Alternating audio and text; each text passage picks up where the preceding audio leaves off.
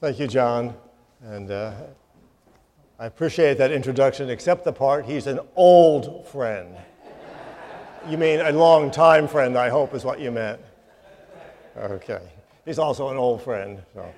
But it's always good to be back and to share the Word of God. We're going to be in Genesis 22, if you want to follow along this morning. We're going to look at two dimensions of the account in Genesis 22. We're going to look at the account from a horizontal viewpoint and from a vertical viewpoint. The account of Genesis 22 is the account of Abraham offering his son Isaac. And it is a remarkable foreshadowing in the Old Testament of the work of Christ in the New Testament. And it's going to focus our attention this morning upon the Lord's table.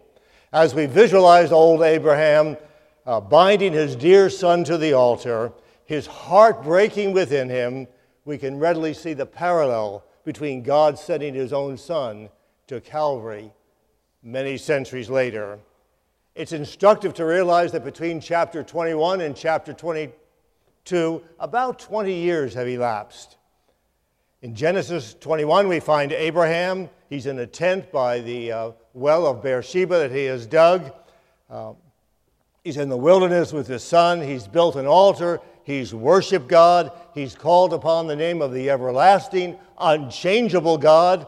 And for 20 years of happiness, Abraham and Sarah have had their son Isaac with him, the delight of their eyes. By the way, Isaac means laughter. Can you imagine naming your child Laughter? And you just see the little child running by. There goes Laughter. And he brought laughter and delight into their lives. And so for almost 20 years, this little boy, Laughter, has been in their lives. The whole family life centers around the dear boy born in old age for both of them. And suddenly, like a thunderbolt from heaven, comes the voice of God saying, Abraham, Abraham. And he said, here am I. Take now your son, your only son, the son that you love, and offer him as a sacrifice. Take him to Mount Moriah. Now, Mount Moriah in the city of Jerusalem is the site of numerous biblical acts of faith. It's one of the most valuable and contested pieces of real estate upon the earth. It's a sacred area to both Christians and Jews and Muslims. Today there on the top of the mount is what we call the Dome of the Rock, held by the Muslims, built about 13 centuries ago. They believe that Muhammad went up to heaven from there with his horse. But it's a very contested area, a very beloved area. The only thing that's left of that area today from the days of Jesus here on the earth is what we call the Wailing Wall. And sometimes you'll see that on TV. You'll see people there praying at the Wailing Wall. Maybe you've been there yourself and you put a prayer in the wall at the Wailing Wall. About 1,000 years after this account here in Genesis 22, it's the very site that David purchased. David purchased the site of the mount from a Jebusite, from which we get the word Jerusalem. And he purchased a site there to build an altar to stay a plague. David's son Solomon built a wonderful temple there, a grand temple right there on the Temple Mount that we're talking about this morning. Then along came Nebuchadnezzar and wiped out the temple, took the Jews into captivity, Babylonian captivity. 70 years later, they come back, they rebuild the temple, get to the time of Christ. King Herod is around. He rebuilds the temple. He helps rebuild the temple, a 46-year construction project. You think it's taking long to fix upstairs? This took 46 years to build. And that temple that Jesus cleansed was known as Herod's temple. Jesus said there's a day coming when not one stone upon another would stand. And that happened in 70 AD. That's the site to which God is directing the Temple Mount, Mount Calvary, where we're coming to this morning in our communion service. Now in Genesis 22, we have two words that are found for the first time in the Scripture. The first word we find here is love, and the second word is worship. Now, it doesn't mean we don't find love and worship before Genesis 22. Of course, there was love before Genesis 22. There was worship. But the first time that we find the Hebrew words for love and for worship here are in Genesis 22. there's a biblical principle. It's not a law. It's just a principle that helps us understand that sometimes when you find important key words in the Bible for the first time, that's going to be the setting for them in the rest of the Word of God. It's instructive for us to see that love here is the love of a father for his son. Take now your son, the son whom you love. Scroll over to Matthew, Mark, and Luke. The first time we find the word love is at the baptism of Jesus. Jesus has gone through the death, the burial, and the resurrection, and the baptism, symbolism.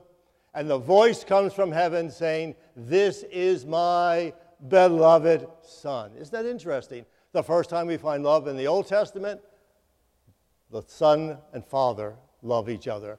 The first time we hear it in the New Testament, Matthew, Mark, and Luke, the Son and the Father love each other. And then over in the Gospel of John, the first time we find love, John 3:16. For God so loved the world that he gave his only Son. And so these are significant words here. The New Testament makes it clear that the account of Abraham and Isaac are a type of Christ in the New Testament. It's also here in Genesis 22 we find a new compound name for the Lord, Jehovah-Jireh. Most of us know that word, Jehovah-Jireh. God will provide. And we'll look at that just a little bit later on. So Abraham has fulfilled all that God has told him to do. He's left his former home in Haran. He's left his parents and his family behind. He's following the Lord. In his old age, he receives the promise of a son. He settles down and thinks everything's going to be happily ever after. And yet God is working out a plan and a purpose that we'll see that Jehovah-Jireh. Jehovah-Jireh, God will see. And in seeing, God provides. You see, God sees you. He knows your need today. And because he sees you, he knows your need, he will provide for your need. Because he foresees what your need is. He already knows what you need. Did I hear amen? Amen to that. Yeah, God knows your need this morning. Our word provide, from the Latin, provide, V-I-D-E, like video. He sees us, and in seeing, he provides. And in seeing us and in providing, we see him.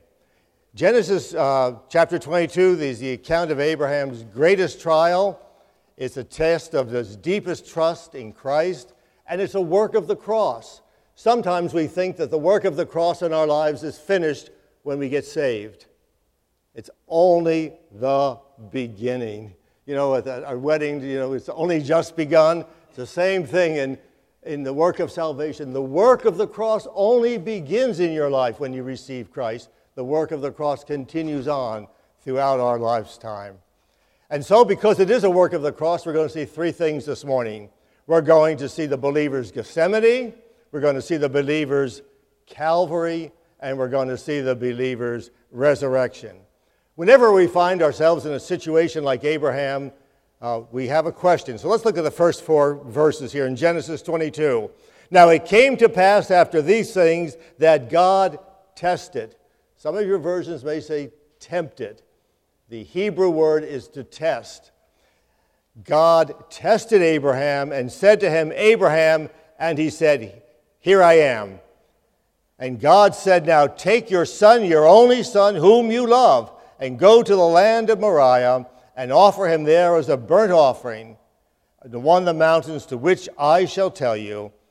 So Abraham procrastinated. Oh. He got up early the next morning. He saddled his donkey, took 2 young servants with him, and Isaac his son. He split the wood for the burnt offering, rose, and went to the place to which God told him. And on the 3rd day, Abraham lifted up his eyes and saw the place afar off. When we find ourselves in a situation like Abraham's, the question comes to us, why? God, why are you asking me to do this? I've been obedient. I've done everything you wanted me to do. I'm trying to walk by faith. Why? Why should God ask this of me? I can see why God would ask Abraham to give up Hagar and her son. That made sense. Cast him out of the tent. That made sense. But we can't understand when God tells us to get rid of something that we cherish, to offer it up. But Lord, I would think, this is the son you gave me, the son of promise. This is the one you yourself gave me in your grace, the very gift of grace to my heart. Is this not a picture, though, of Gethsemane? Is this not a picture of what Jesus went through when he faced the same kind of test, that God was requiring of him something? Remember, Jesus prayed 3 times. The Son of God prayed 3 times, Father, if it's possible, let this cup pass from me. If there's another way to do it, let's do it. There wasn't another way. There was only one way. The very gift of your grace, if it's possible. So take your son, your only son whom you love, go to the region of Moriah, sacrifice him there on a mountain that I will show you. It's beyond comprehension. Isaac is the son that had been promised. He's Abraham's only son. God says to Abraham, I know you love that son, but I want you to go. And they go on a 3-day journey. When you find 3 in the Bible, not always, but very often you're going to find resurrection. And for those 3 days, I believe in Abraham's heart and mind, Isaac was as good as dead. He had sacrificed him the moment he left. And 3 days later, we're going to see a resurrection. But here the command of God and the promise of God seem to be in opposition to each other. It didn't make sense. Have you ever been in a situation where it just doesn't make sense? I've often said that I can't make sense of this. I can't figure it out. And my wife and I will talk through things and try to find the logic of it. And sometimes we do. Usually she does. But sometimes we do. And sometimes it just doesn't make sense when we hear the voice of God. But God was not commanding Abraham to commit a crime. I want to point that out this morning. That he was asking him to execute a judgment that was justly due. Burnt offerings involved 2 things. First of all, the person who gave the burnt offering was offering himself and saying, Lord, I lay it all before you. Whatever I have is yours. Coming under the lordship of Jesus Christ, as we would say in the New Testament. And it also said that the sacrifice was going to take the place of another. It reminds us that the wages of sin is death. We were supposed to die. We were supposed to die for our sins, but another has taken our place. He stood in our place. He stood in our judgment.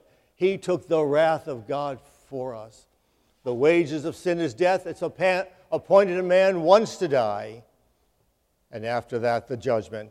Isaac is the firstborn also. And in the Bible, we read in the book of Exodus, consecrate every firstborn male.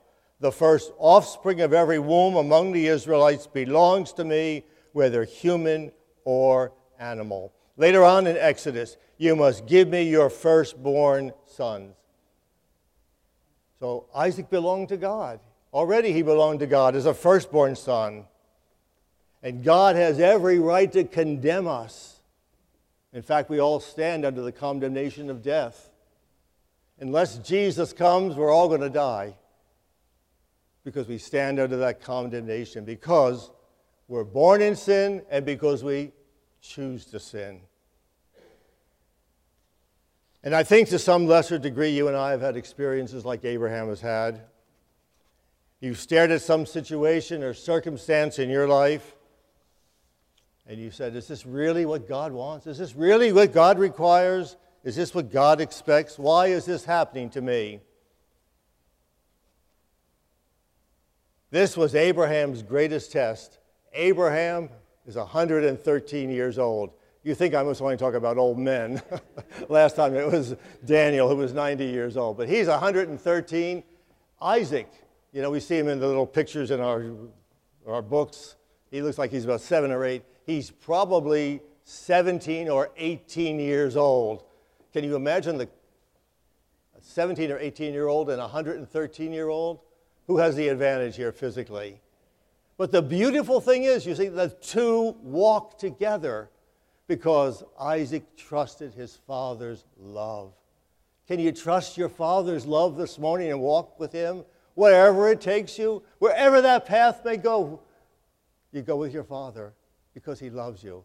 And you know he's going to take care of you because he already sees, he's already provided in advance. It's a test. And so it's really not a test of Isaac, it's a test of Abraham. And we're going to see what God does in Abraham's life on a horizontal basis.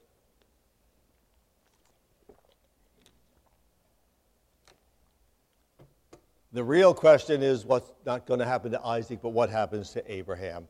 Are we prepared to love God unconditionally? That's the first inevitable question I'm asking this morning. Are we prepared to trust God unconditionally? God, no conditions, nothing held back. I trust you alone. I take your hand, you're going to lead me, and you're going to fulfill your word and your promise. Do we have any emotional attachments that are off the table? God, I love you, but you can't have that part. I love you, but I just want to hold this little bit back. There's no holding back here. You know, remember the rich young ruler who came to Jesus? And he asked, what must I do to be saved, basically? And he said, follow the law. And he said, I've done this, and I've done this, and I've done this, and I've done this. And Jesus said, sell all. He doesn't come and tell us to sell. It's not a condition of salvation. It's a condition of the heart. Am I willing to sell all? Am I willing to give whatever is most precious? To that man, it was most precious. And he walked away sorrowfully. When Jesus called Levi, he was at the tax table. He said, follow me. What did Levi do? Gather up his coins? He just left it all. The fishermen, what were they doing? They were fishing. Some were mending their nets, some were out fishing. Jesus said, follow me. And they left their nets. They left it all behind. There's another man who came to Jesus and said, I want to follow you, but first I want to go take care of some business at home. Jesus said, don't worry about that. You follow me. Seek first the kingdom of God, and everything else will fall into place. If we love something more than we love Jesus, it becomes an idol. We become idolaters. And I think perhaps that might have been the case here with Isaac. That Abraham might have started to love Isaac more than he loved the God who gave him, more than the God of grace. And we put weight on things that cannot bear the weight. We love our marriages, and we should love our marriages. We love our children, and certainly we should, in our careers and our finances. But they're all secondary, and we put weight on them that they cannot bear. And when they disappoint us, things fall apart. It's where you put the weight, where you're putting your trust. Abraham could not have saved Isaac's life if he wanted to. Whatever we love more than God can turn into an idol. Career, money, work, possessions, pleasure, relationships, approval, whatever it might be. Religion, politics, viewpoints, morality, wherever it takes us, we lay it on the table. On this table this morning. Abraham faced the test, and he passed the test because it said Abraham reasoned that God could even raise the dead. Where did he get that idea from? He had never seen anybody raised from the dead. There was no Lazarus. There was no widow of Nain's son. Because he had a faith in God that said, my God will not fail me. I don't know how he's going to do it, but he's going to do it. He passed the test. He knew that everything belonged to God, and he trusted that God would provide. You see, I think that expression, Jehovah Jireh, was ruling in Abraham's thought long before he ever had to go to Mount Moriah, before he ever had to provide his son as a substitute. His reason may have whispered to him, if you slay your son Isaac, how can God keep his promise? If you slay your son Isaac, what are you going to tell Sarah when you get home? What are you going to tell the neighbors? And I believe that very truth, Jehovah Jireh, was ruling in his heart. And he said, I can't understand it. I don't know how it's going to work out, but God's going to do it, and that's good enough for me. Jehovah Jireh will see to it. And he went on that painful journey with his son at his side, knowing that God will not fail. In verse 7 and 8, they've left the young men behind. He says, I'm going yonder and worship, and the lad will come back to you. We're going to come back. We're going, but we are coming back. In the Hebrew, it's in the plural. Not I'm coming back, we're coming back. I don't know how God's doing it, but he's going to do it. And then the son, in verse 7 and 8, Isaac spoke to his father and said, Father, look, the fire and the wood, but where is the lamb? That's an inevitable question too, isn't it? Where's the lamb? The lamb is the master theme of the Bible. I'm just going to give you a little sidebar here this morning.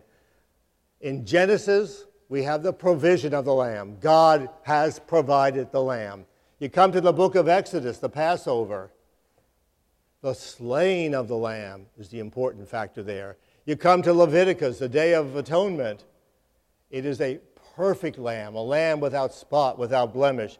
You come to Isaiah 53, all we like sheep have gone astray. It is the personality of the lamb that we see. In John chapter 1 in the New Testament, behold the Lamb of God. In 1 Peter, the resurrection of the lamb. And in Revelation, the enthronement of the lamb. Let's just move through that again quickly. In Genesis, we have Abraham and Isaac, one lamb for one person. In the Passover, one lamb for a whole family. You come to the Day of Atonement, you have one lamb for the whole nation. You come to Isaiah 53, it's one lamb for many nations. He shall sprinkle many nations. Come to John chapter 1, behold the Lamb of God that takes away the sin of the world. In 1 Peter, it is the Lamb slain from the foundation of the world. The Lamb for all of eternity. And then in Revelation, the Lamb seated upon the throne this morning. The one that we come to worship this morning in this communion table is the Lamb enthroned for all of eternity. If we stopped here, we could only see one dimension of the horizontal dimension. I want to get into the vertical dimension this morning. Moving beyond the Gethsemane, I want to move to Calvary in verses 5 through 14. We have Calvary. The record is silent about Abraham's emotional state here. But I think if we put ourselves in his place, we could feel somewhat of his heart, how his heart was torn. And I cannot picture a man walking 3 days with his son. The son is carrying the wood. The son carried the wood. He carried the cross. And the son is carrying the wood. And he finally asked that question. Oh, the question Abraham didn't want his son ever to ask. Where's the lamb? We have the wood. We have the fire. Where's the sacrifice? Where is the lamb? Must have broken Abraham's heart to hear that question. But the whisper came, God will provide. You know, God always has a ram caught in the thicket for you. You think it's not there, but God has the ram caught in the thicket for you. And we know the real answer to Isaac's question runs through intervening centuries until we get to the book of John. And John the Immerser, John the Baptizer, sees Jesus coming and says, behold the Lamb of God. That's the answer. Behold the Lamb of God. He knew he was going to worship. He knew he was coming back again. And he knew that Isaac was necessary for the fulfillment of all of God's promises. And we don't have to wonder why Abraham uttered this truth. Jehovah Jireh would be associated with such a spot as this, for his whole life was saturated with the fact that he was a covenant-keeping God. This is the new covenant in my blood. He's a covenant-keeping God. The God that we worship this morning, whatever he said to you, he's going to keep his word. Jehovah Jireh will provide. And as the people of God, we need to be teaching succeeding generations that God's hand is not shortened. Jesus Christ is the same yesterday, today, and forever. And Abraham on this occasion did not choose a name simply out of the air, but one that was breathed by the Holy Spirit, what Jehovah has done. And you notice Abraham doesn't say anything about himself. He says, God has provided. Not I did it. Look how great I am. Look at I obeyed God and how he blessed. God from the beginning to the end. Jehovah Jireh. God will see to it. God will provide. The first time he says, Elohim will provide. Elohim is the general word for God. But after he sees God provision, he says it's the God who keeps his covenant. He says Jehovah. Jehovah Jireh. God will provide himself a lamb. God himself becomes the lamb. God himself becomes the sacrifice. Consider then the provision which God made for Abraham was symbolic of a greater provision. And then we read over in the book of John in the New Testament, and Abraham rejoiced to see my day, Jesus said. What do you think Jesus was talking about? Abraham saw that God was going to one day provide the lamb. He was able to see ahead what God was going to do, and he saw ahead. God always has his ram. And the knife is lifted up to slay, and the voice again comes from heaven and says, lay not your hand. God pressed him to the very end, to the very end. You know, and so it is with us, that while we were yet sinners, Christ died for us.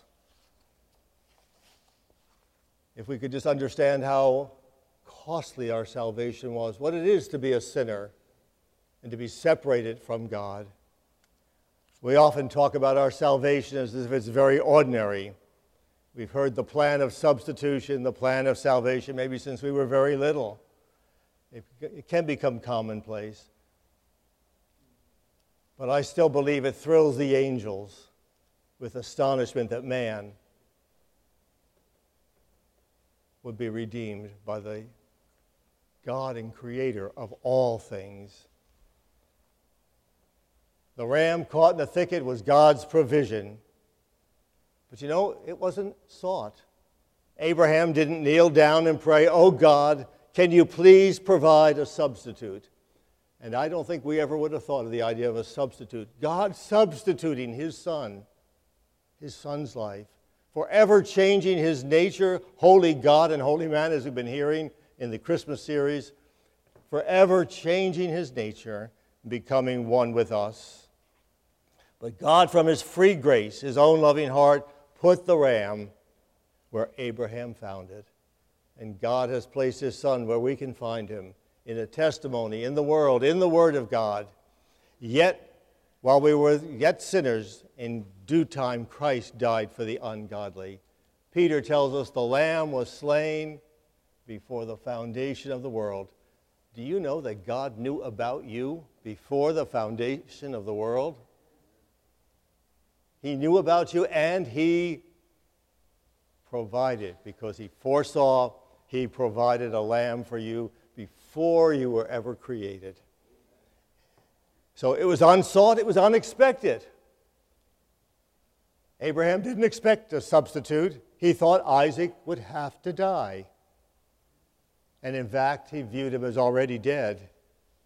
If God had not revealed the plan of salvation by the substitution, we never would have known it. A New Testament mystery revealed by the Holy Spirit. But the fact that for man's need, provision was made by God himself. God will provide.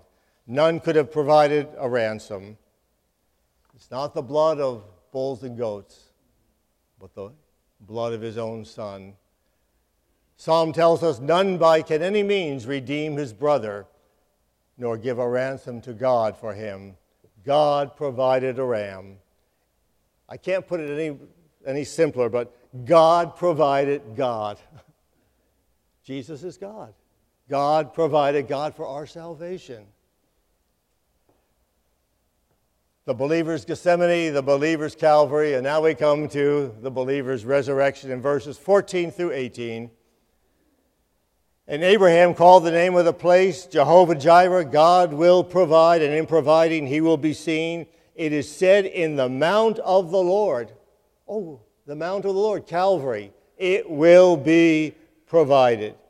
And the angel of the Lord called to Abraham a second time and said, by myself I have sworn, says the Lord, because you have done this thing and have not withheld your son, your only son, blessing I will bless you, and multiplying I will multiply your descendants. God's gifts are of no value to us until we're willing to lay them upon the altar, to relinquish them without any rival in our hearts. When we've come to the place where the Spirit of God wants to bring us, that relationship with God the Father, and when that relationship means more to us than anything. Jesus said, you have to love me if you're going to be my disciple, and leave everything else behind, more than even our families, more than me. Those are harsh terms of discipleship, but that's his calling. And when you follow his calling, all those other things fall into place, and they'll have the right place in your life. And you'll be able to honor God through them and with them. So we need to be even willing to give up even the gifts that God has given to us. So in resurrection power, he can bring them back to life again. You see, consider them as dead. I am crucified with Christ, Paul said. Nevertheless I live, yet not I, but Christ lives in me. Is not this the record of every man and woman who's ever counted for God, willing to give it all up for the choice blessing of God? And in doing so, they become a blessing. It can be in major areas, it can be in minor areas. It's the principle of the cross in our lives. What makes resurrection life possible is death. You can't have resurrection life without death. Paul said that I may know him and the power of his resurrection. But that means he had to die, crucified with Christ. And then we can have that resurrection power. Our God is a God of resurrection. When it looks as though we may be throwing things away and people saying, you're wasting it, why are you doing this? God transforms that moment into the very thing we give up. The provision was made effective. Isaac did not die. Little Laughter got to go home with his dad into the family. He went home in happy companionship. Jehovah had provided a lamb. The ram did not bleed in vain. It was a substitute. Isaac didn't have to die and the ram. It's not an either or. It's just the ram died in his place. Jehovah-Jireh. The narrative of Abraham here shows us that the Lord will be the provider of his people. It says, to this day it is said, on the mount the Lord will provide it. He provided on a mount called Calvary. And we need to keep going back to Calvary. Every day, going back and just bowing before the one who died for us. To this day, it's telling that the sacrifice God provides is necessary. It's a blood sacrifice. Where is the lamb? That's the inevitable question. What can take away my sin? Nothing. I won't sing it for you, but nothing but the blood of Jesus. He that spared not his only son, but delivered him up, how shall he not freely give us all things?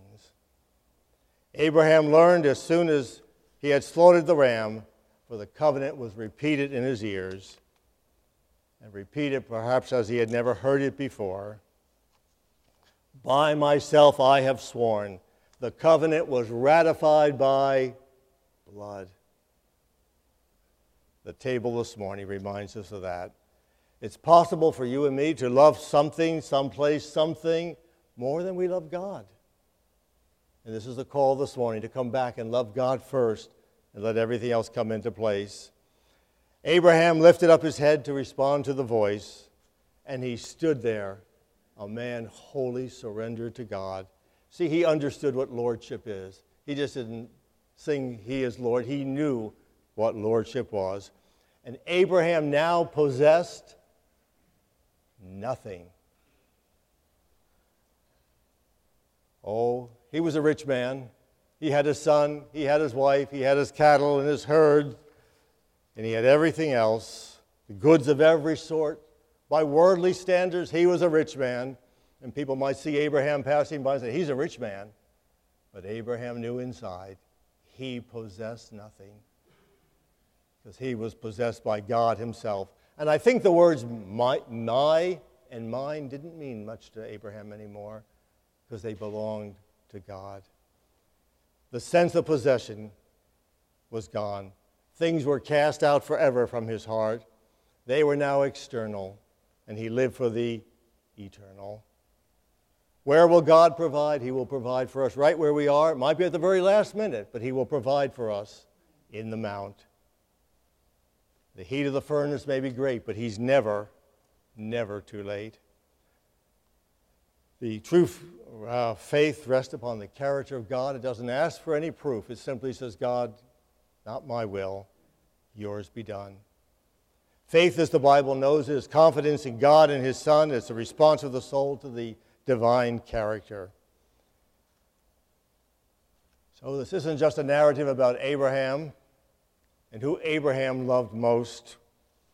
It's an account that teaches something about our Heavenly Father, about the price that was paid when Jesus prayed 3 times for the cup to be removed and then went to the cross and had to cry out, my God, why have you forsaken me?"